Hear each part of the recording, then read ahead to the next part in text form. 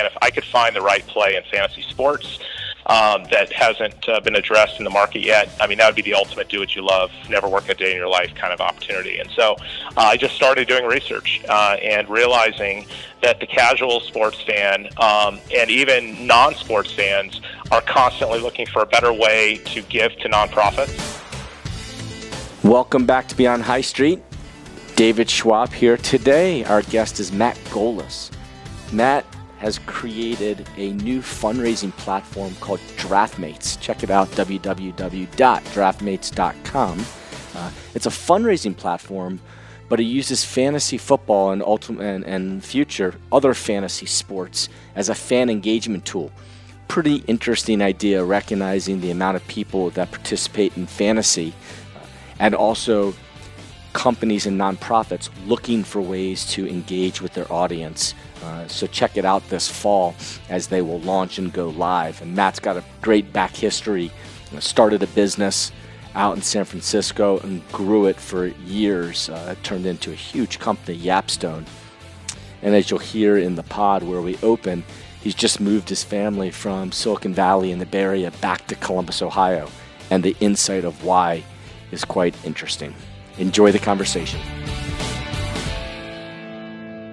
For one thing, I didn't even know I was going to pursue this venture in fantasy sports. And at the time, I was actually working on another e-commerce idea where it would certainly make sense to do it locally because many great e-commerce startups have come out of the Bay Area. And it was when I actually got the idea for this that it actually opened my mind to, hey, maybe the Bay Area actually isn't the ideal place to launch a business like this. And then when I started doing research and obviously looking at what commercial rents were costing, what it was going to take to attract talent, all the other costs of getting the business off the ground, I realized that somewhere outside of the Bay Area would actually potentially make more sense simply because it was in the sports world. And so when I looked at different places, other tech hubs, places like I looked at Portland and actually looked at Denton. And actually, funny enough, it was my wife who had family in Ohio, even though she grew up in California. I grew up in Columbus myself.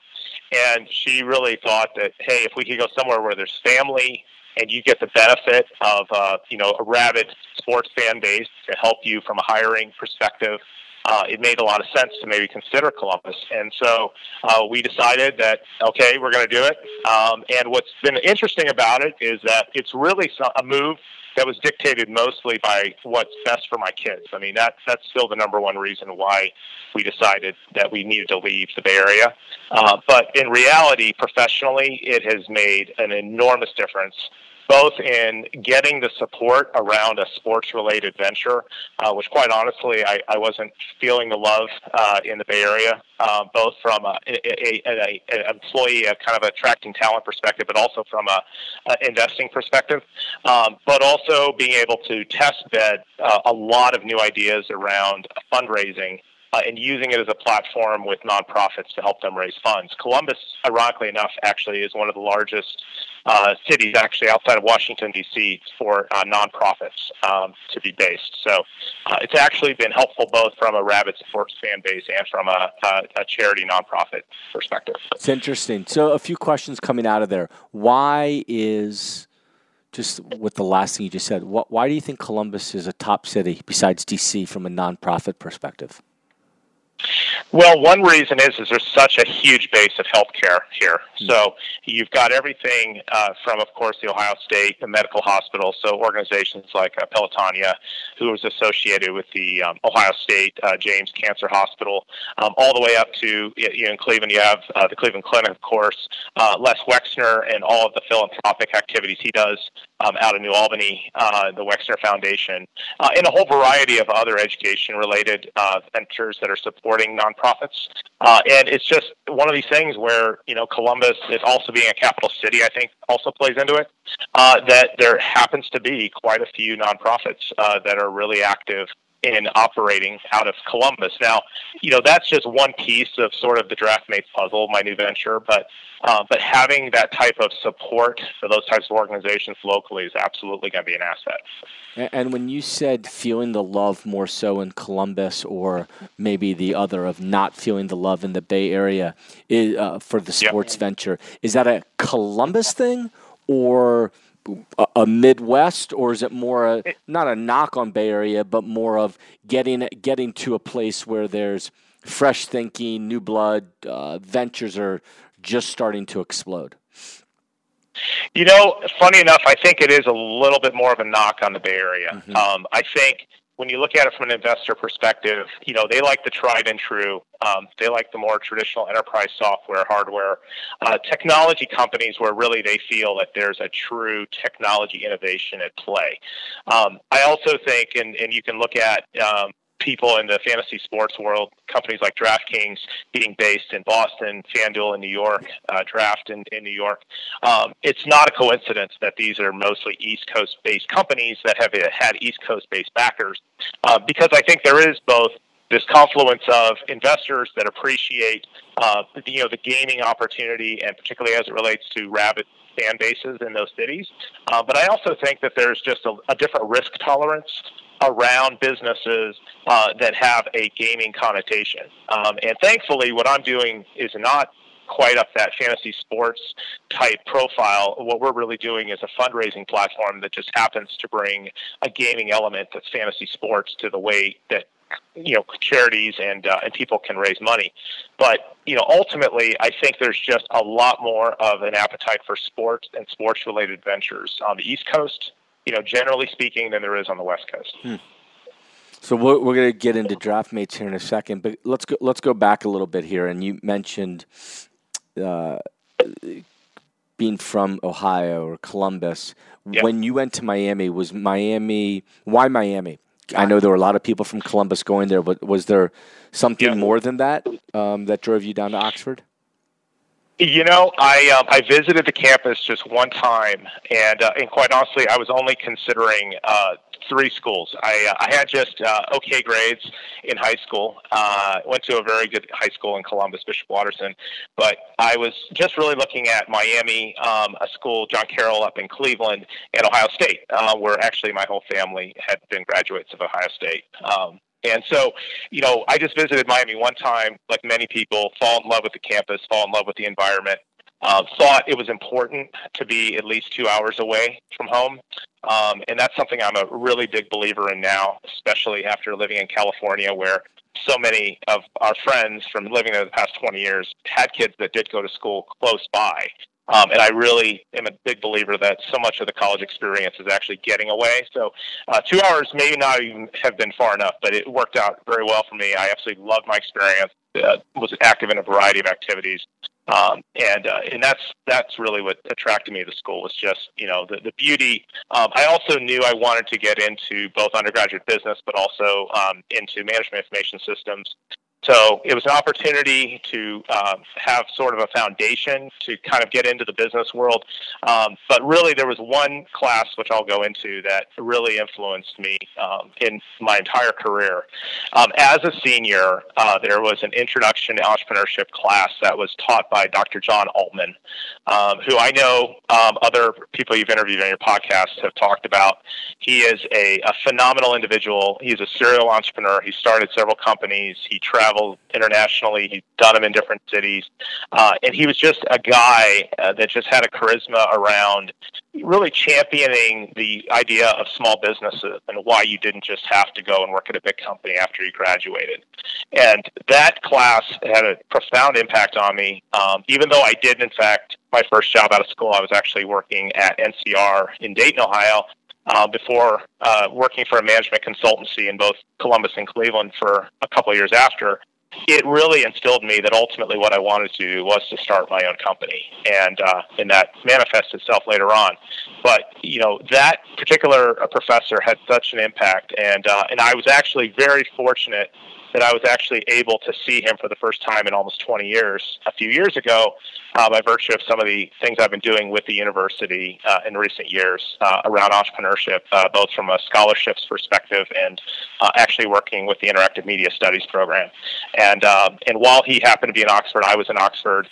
We got to have lunch, and what was really, really amazing was I actually spoke at one of the entrepreneurship classes that was being held, and he sat in the back of the room and listened to my 45-minute lecture. And at the very end of the class, he kind of gave his last 2 or 3 minutes, and I felt like when he was speaking afterward, like I was a student. 22 years old. He's just an amazing individual, and I actually have also been able to see him in person. He does split his time between Reno and Arizona, and when we go out to Tahoe, I've gotten a chance to go and stop and see him at his house and have dinner with him. And he's just a great guy, and he is an enormous reason why I am where I am today. When you shared the story and those last couple minutes when he is talking and you feel like a student, I just closed my eyes and made me go back 20 plus years ago, sitting in that same class, and me being a year older than you, so we probably missed each other and missed that class by a year. No question for me that Dr. Altman and that Marketing 467 class was the class that made the biggest difference for me, for my future in life too, business-wise. Great.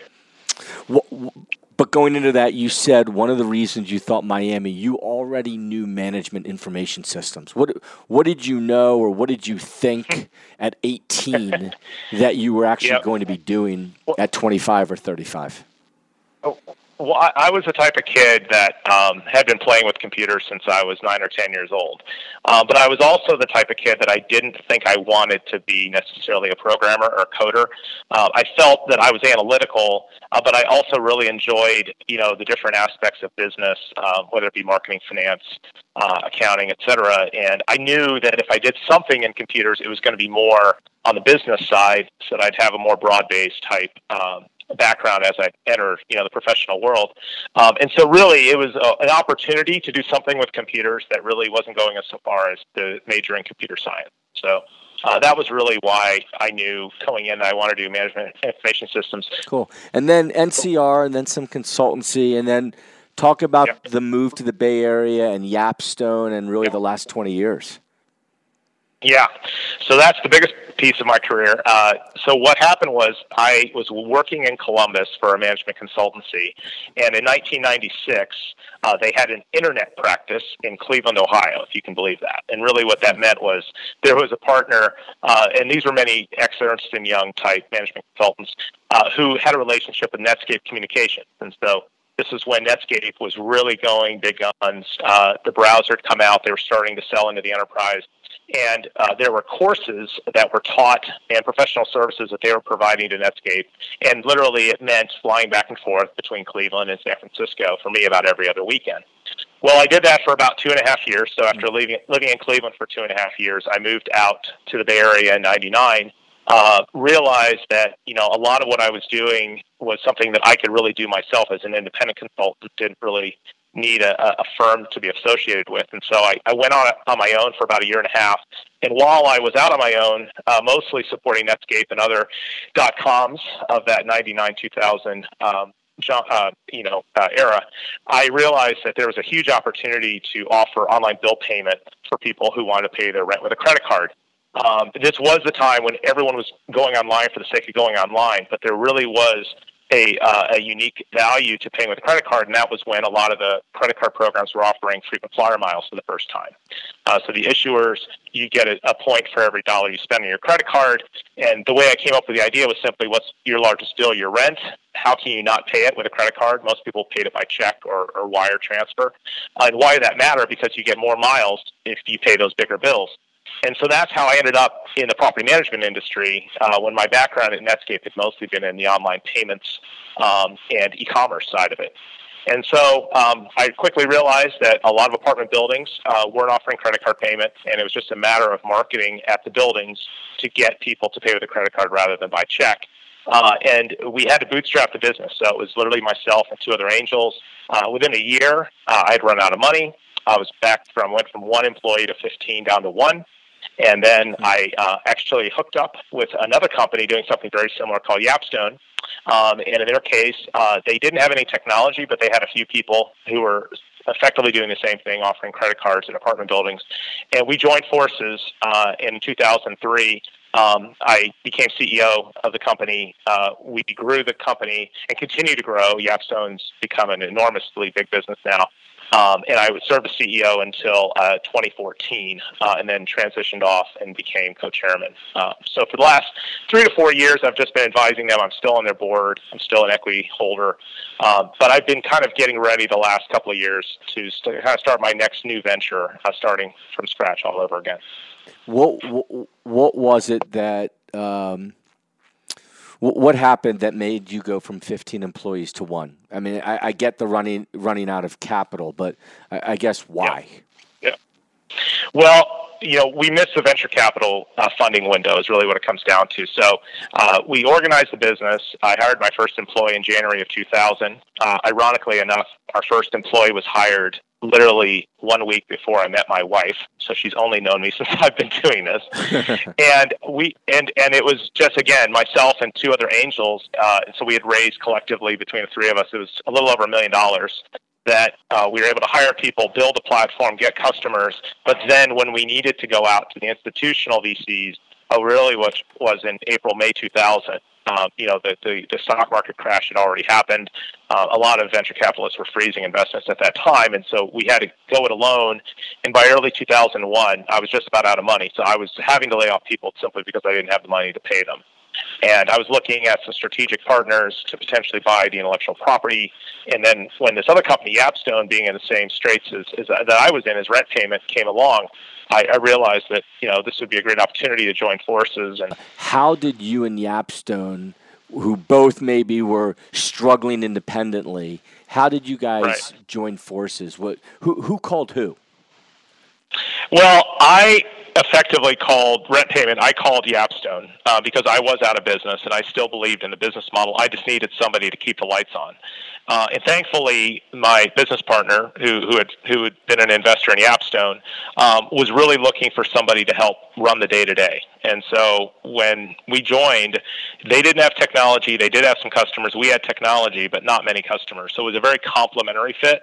But more importantly, financially, they had access to capital to be able to, on a shoestring, keep the combined company running, and we were able to live off of our revenues literally from 2003 all the way through to raising that big round in 2010. So this was not the classic, raise a big round, what's your burn rate, are you going to go back to the well to raise more money? This was a very, very, very guerrilla, organic type growth story where we had to be very lean and mean for a very long time until we hit a couple of big breaks, one of which was when we had made a couple of acquisitions with customers and revenue, and then another one when we got into the vacation rental industry.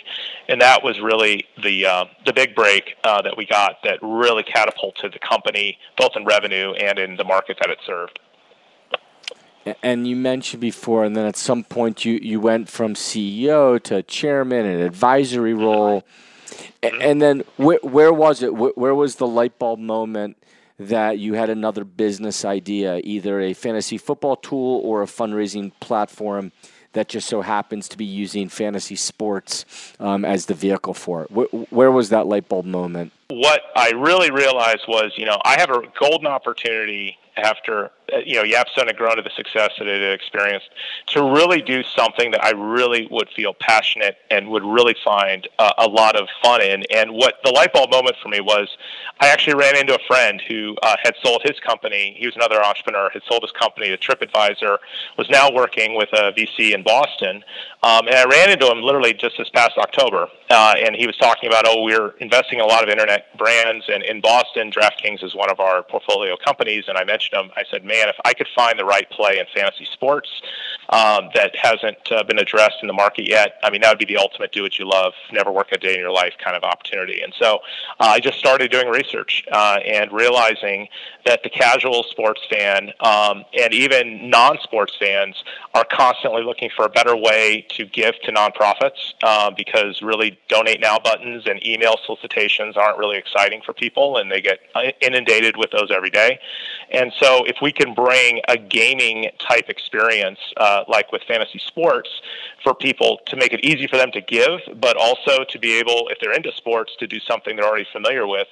For instance, with fantasy football, that would be a great opportunity to help these nonprofits raise funds, and also do it in a way where we were strictly working with registered 501c3 nonprofits. So as much as the model is similar to a GoFundMe type model, we are not doing person-to-person campaigns. We're doing only campaigns that raise money for registered 501c3 organizations. And so it just plays to the fact that, people want to give back, particularly millennials and people who, again, maybe you're just looking for a more interesting, engaging way to give, and nonprofits are constantly looking for new ways to raise money. So it helps a nonprofit tremendously because they're able to have a new excuse to reach out to donor supporters. It's something they can easily do through a social media status update. And there's also a lot of people outside of traditional nonprofits. There are athletes, there are celebrities, there are social media influencers. Many of these people have causes, foundations that they're passionate about, and they're really challenged with how do I raise money or raise awareness for my cause. And some of them go as far as putting on golf tournaments and dinners and trying to go through all of the costs that go around with putting on those types of fundraisers. And this is such a simpler, easier way that through social media, through email marketing, they can encourage people who follow them on social media or are friends to raise money for that cause. And what we think can start at those big causes can go ultimately hyper-local down to the school, the bake sale, the costs of the team's traveling expenses to go to a tournament level. And that's where I think we're going to get a tremendous response, not just from sports fans, but from really families and people that are really supportive of these very local causes. So that's where we're ultimately going. But right out of the gate, we're mostly focused on attracting people that like sports, that may have played season-long fantasy football or basketball, and then also people who are aligned with certain causes that tend to have a lot of donor supporters that like sports. Those are our first our target markets. And where are you right now with the business? So right now, we actually are testing our final couple weeks with the preseason on the app. We're actually going to be launching native iOS and Android apps around the last week in August, right before the first week of the NFL regular season. So we're going through and testing the apps. We actually have our marketing site up, although this is going to be a mobile-only offering. So it's going to be available, though, to anybody who uses iOS or Android devices. And once they download the app, they'll be able to, if they want to set up a private contest through a league of friends, they can connect with people, the contacts on their phone, Facebook Connect, or there's a shared link functionality where they can actually share that link and have people join a league and play in a contest. Those folks can either play for bragging rights, so for free, just to say, I won, you lost, with notifications going to the group, or they can actually play for charity, where every player gets to pick which cause that they wish to support. The other use case, and this is where we think there's going to be a significantly greater volume of overall entries and players, is in public contests where those charities, foundations, causes actually hold a contest that's open to anybody who wants to create an account and pay the entry fee. And so it's really an app that doesn't offer any aspect of players winning cash or really winning any specific prize. It's really designed as a fundraising platform for those nonprofits and causes to be able to engage with their donor supporters, followers, easily raise this money, and then 85 to 90% of the funds raised go directly to the nonprofit. So effectively, our revenue is this platform fee, the 10 to 15%. That's inclusive of the payment processing fees. So it's very simple. Yeah, and of course the timing now with some overturn in the Supreme Court and yes, state by state at least having the ability to make decisions if they want to include gaming in their own state, and a few have turned the switch. The timing of it obviously couldn't be better. Yeah, that's exactly right. And what's even better, I mean, from a DraftMates perspective, is that, not only are the fantasy sports brands and platforms that already exist completely chasing after that sports betting, gambling type opportunity, but casinos are chasing after it. And I think ultimately, the major websites that everyone uses, Google, Facebook, Amazon, are all ultimately going to offer some type of product in that market. And being that alternative that's focused entirely on playing for nonprofits and charity causes or for bragging rights and not offering a cash game, I think is just a tremendous differentiator in a sea of everyone chasing after being a casino. The other aspect, though, that I think is also super, super important is that, there's no reason why this platform can't ultimately extend, not just to football and basketball. We're starting with the NFL and the NBA, but a whole variety of different sports that people are passionate about as well. So we've designed the platform to be very adaptable going in the future. And in fact, one other area that we are also very excited about is launching an esports product, and that's one of the biggest areas where the number of people that are attending those events and the number of viewers online is just unbelievable. So we want to have a very, very, very broad-based offering, but in an area where with the leagues, they've had a lot of PR questionable things going on right now, that this can really be a very positive story of how people associated with the league, people who love sports, can do something for the right reasons, where everybody who pays an entry fee is ultimately benefiting a nonprofit. It's really interesting hearing how Columbus, Ohio, and a number of Midwest cities are becoming the next place for startups to look for new talent, cost of living, and really less competition from the coast and certainly Silicon Valley. I am sure Matt will crush it with DraftMates, and again, take a look, sign up, participate. A great fundraising platform, great way for everyone to give back to charity. Really appreciate Matt's time. Thanks everyone for listening. Hope you have a great day. See you next week, and see you at Skippers.